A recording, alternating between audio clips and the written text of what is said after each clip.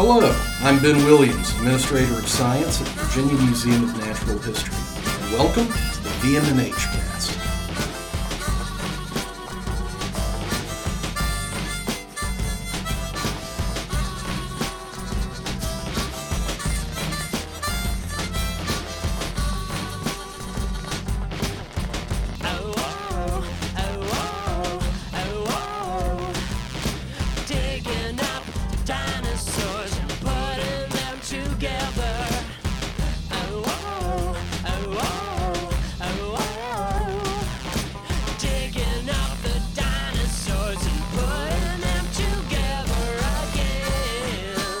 I am here today with Dr. Joe Keiper, our Executive Director here at the Virginia Museum of Natural History, and Dr. Kal Ivanov, our Associate Curator of Recent Invertebrates. So first off, thank you both, gentlemen, for making the time to talk to me today.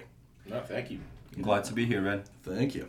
Today's topic is the intersection of science and pop culture, of forensic entomology and Tiger King, the Netflix documentary series that came out at the beginning of the pandemic.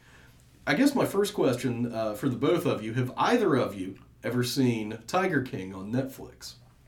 No, I have not. I don't know what the heck you're talking about.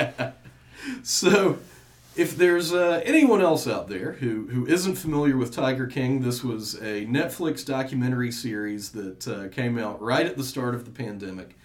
And it was about a number of people who keep large exotic tigers in their homes or in refuges. And it particularly followed a fellow named Joe Exotic, who is currently in prison for various reasons. But after he went to prison, I believe, his Midwestern large cat refuge was taken over by a fellow named Jeff Lowe. And Jeff Lowe is the guy that we're going to be talking about today, and how the both of you in the Virginia Museum of Natural History sort of got involved tangentially with the whole Tiger King case. So I guess my first question for you, and either of you can answer, is, you understand an attorney from PETA reached out to Kal, and Kal, can you talk a little bit about that initial reach out and what the attorney wanted to talk to you about? So the case came out of the blue via email from Asher Smith, the Director of Litigation at PETA, who reached out to us in early October 2020 and presented us with a case that involved the death of an exotic animal, and that has associated with it some insect evidence. So he was interested to see if we will take on the case. And of course, I have limited experience with forensic entomology, so the logical thing was to reach out to Dr. Keiper, who has a vast experience and expertise in forensic entomology, and it didn't take me long to convince him that it's an interesting case, and we hopped on it almost immediately. And here's a good question for Dr. Keiper. Can you talk a little bit about what forensic entomology is? I know this is something you have a lot of experience with. Yeah, and Ben, I appreciate the formalities, but I only make people call me Dr. Keiper who I either don't like or if they're little kids. Oh, so well, I'm glad I'm in neither of those categories. Not yet. Anyway, yeah, so forensic entomology is a field that I've long been associated with, and it's the use of insects to answer questions of interest to the legal system. Now, that's very broad, but the most common way in which we use insects in a forensic sense is at death scenes. So normally this is human death under mysterious or suspicious circumstances, and we use the insects and their biology, and these are insects that are specific to decomposing remains, animal remains, including humans, and we use the life cycle of the insects as essentially a measurement of time over the death scene. And in many cases, these are going to be homicides. And so we provide kind of that first look at the timeline. And we've used that, one, to help with cases, to kind of bring them to a logical conclusion, but also in certain circumstances, the insect evidence contradicts statements made by suspects at the crime scene, as well as alibis and eyewitness accounts. And that leads us into this scenario. So I understand that it was a young lion, is that right? Juvenile lion that was found dead at the property, this Midwestern big cat refuge that Lowe was operating. Can y'all talk a little bit about sort of what the evidence was that was presented to the both of you? So the only piece of evidence that was provided for us was a necropsy report that was performed by a doctor of veterinary medicine at the University of Oklahoma, and eyewitness accounts associated with the case. So this case is rather unusual because there was no specimens that were provided to us, nor there were any specimens preserved associated with the deceased animal, which is a case that probably, in my personal experience, never happened, and I don't know if Joe has any cases in which there were no specimens associated. So we had to entirely rely on, again, a necropsy report and some eyewitness accounts. Yeah, it's rare to not have any specimens to work with. Every once in a while, you're asked to review medical records, but then that becomes very limiting. And as Kal is alluding to in this case, there was enough information in the report that we could be useful. So what was the claim as far as the explanation presented by the park for how this juvenile lion had died? So based on previous accounts and reports associated with the care of the four juvenile lions, it was pretty obvious that they were not properly taken care of for quite a while. They were malnourished and possibly mistreated. And in this particular case, the animal was found dead on the morning of August 31st, 2020, around 9 o'clock. And at that same time, the witnesses, Jeffrey Lowe's wife, Lauren, reported that the door to the facility was broken into, alluding to the fact that there was a break-in occurring to the facility that same night. And in addition, after a search involving the local police department, dart, designated to be shot from a rifle, was found within the cage where the animal was found dead, alluding to the fact that most likely the animal was killed during the break-in. And that, I take it, did not sit right with the folks who brought this case to you. Nah, if the ability to fabricate a crime scene that is an animal assassination, if the quality of that fabrication is the same quality as the television show, then I'm really glad I haven't watched it. Yeah, so again, as I alluded previously, there was already some indication, maybe stemming even from the documentary series, that the animals in the possession of these individuals are not properly taken care for. So that was the first clue. And then, of course, the animal was transported to the nearby University of Oklahoma, where a necropsy was performed, and the report alluded to the fact that there were maggots present on the body, which is not unusual when you have a deceased animal outdoors, especially. So I guess walk me through, y'all got, you didn't receive the specimens, but you got measurements of the maggot specimens, is that right? And along with sort of a time frame, so you knew when these were collected. So sort of walk me through how you can use that information from a forensic entomology perspective to determine time of death and that sort of thing.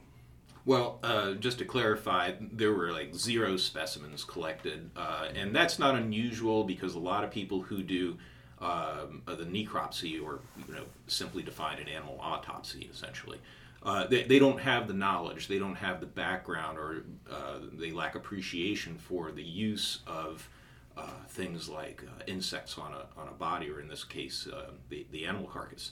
So the report had noted that maggots that were light brown and cylindrical that measured 5 to 10 millimeters. So, I don't know, a little more than a quarter inch at most, something like that. Maybe getting close to a half an inch were present.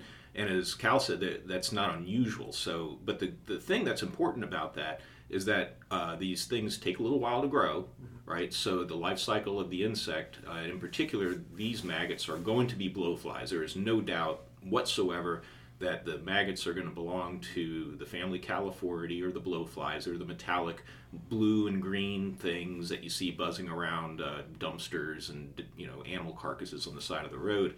So they'll move in very quickly. They follow the scent of death that we can't smell, but that they can pick up very readily. And they will land on the carcass and start depositing eggs right away. They're high speed.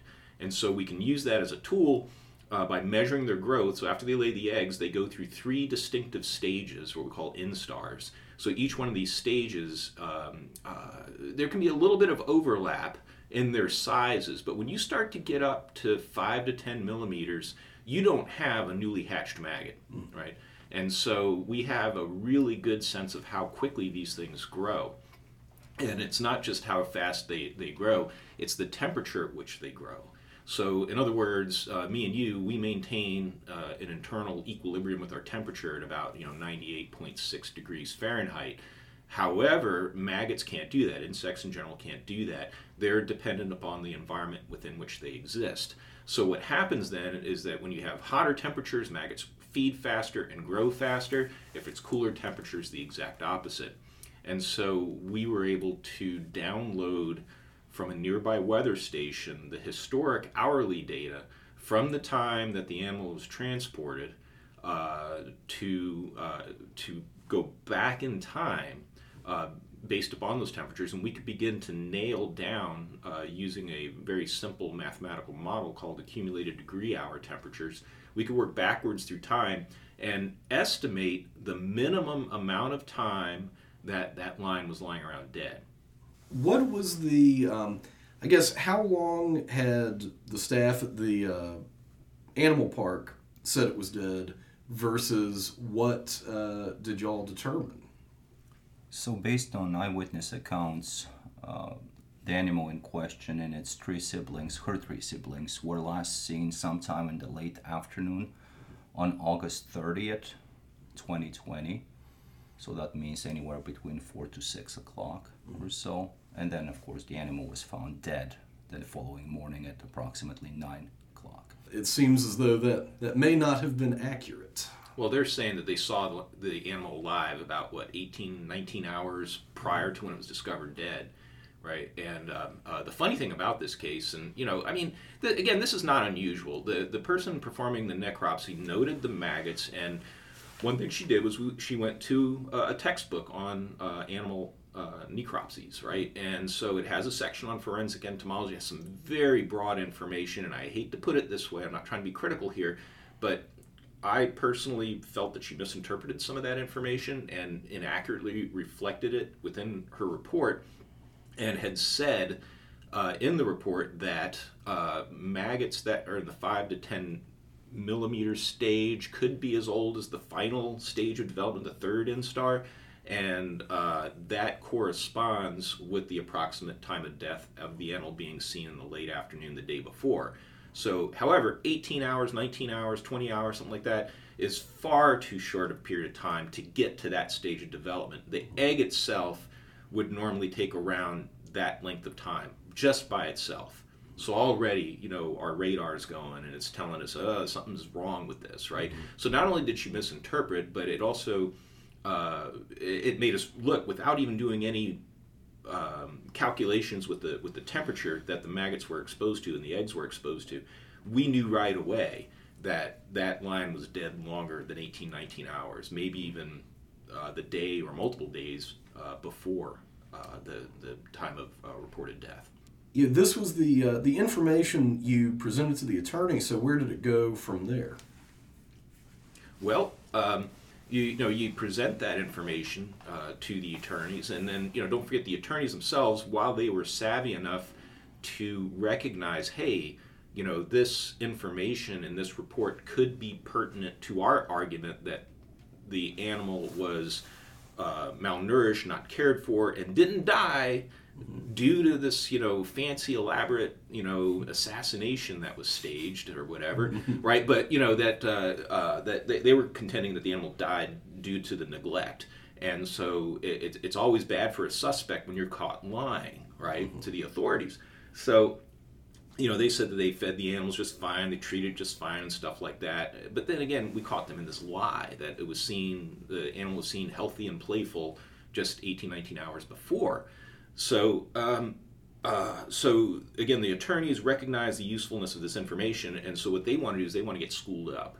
So we have to sit down over Zoom, and we, kind of went through the basics of this, how we know what we know. We went through the accumulated degree hour model, which is, it's not a difficult concept, but it's really just adding up hourly temperature until you get to a value that is equivalent to what a maggot needs to transform from one stage to the next, and you just work your way back through time.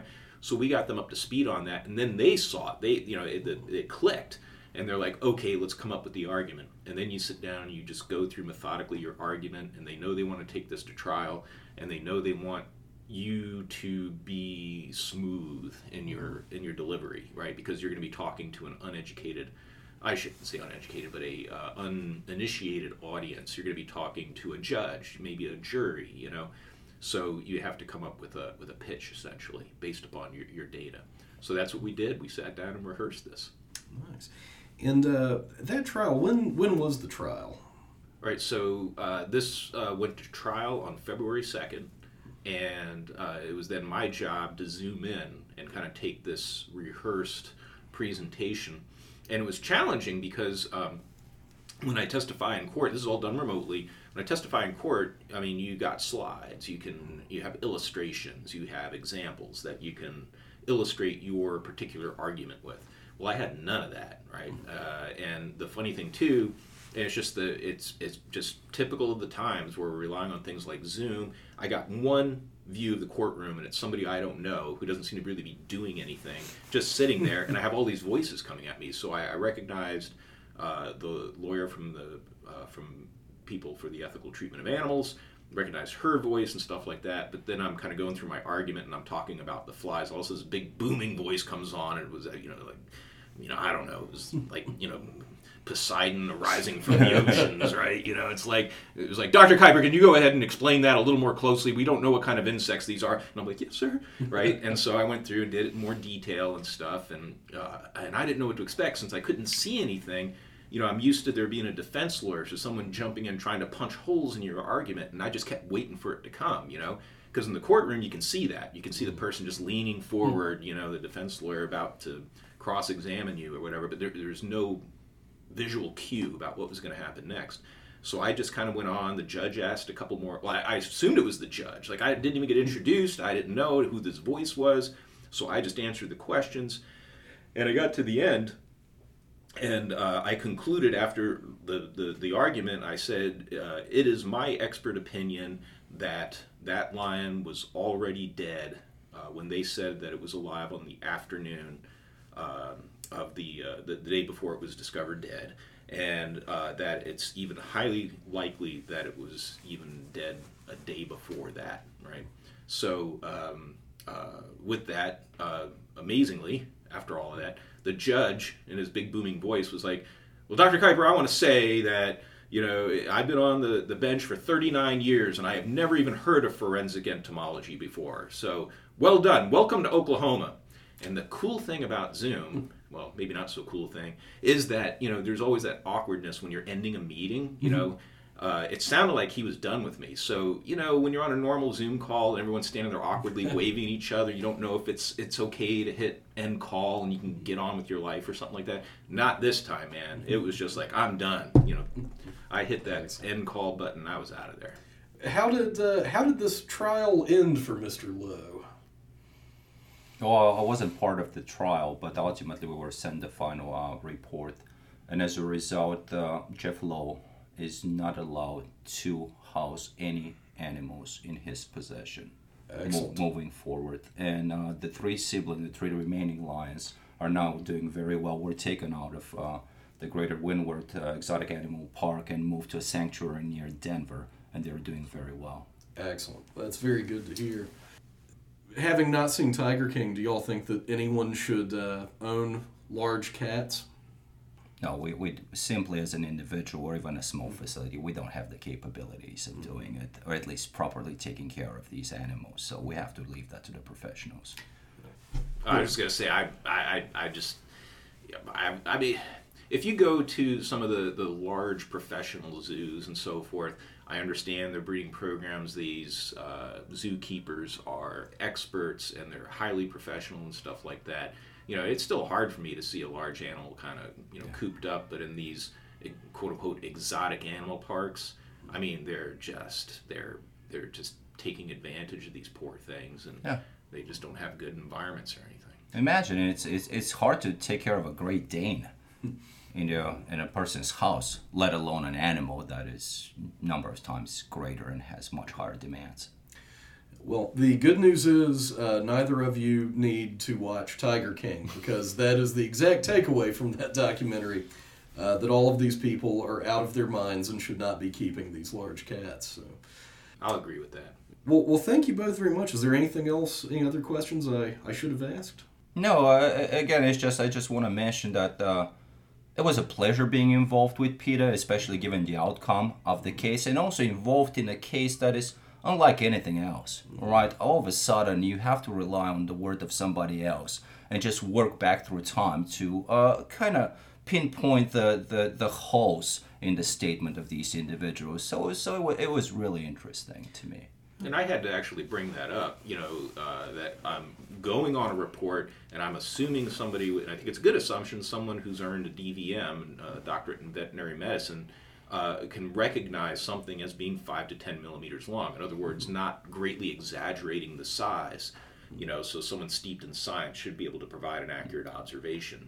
Despite, again, I'm not being critical of the DVM's misinterpretation of what was in the textbook, because I think the textbook, it really didn't focus on entomology. It was just sort of an aside, and so I don't think that that person was really put in a strong position to succeed in terms of making a forensic entomology diagnosis.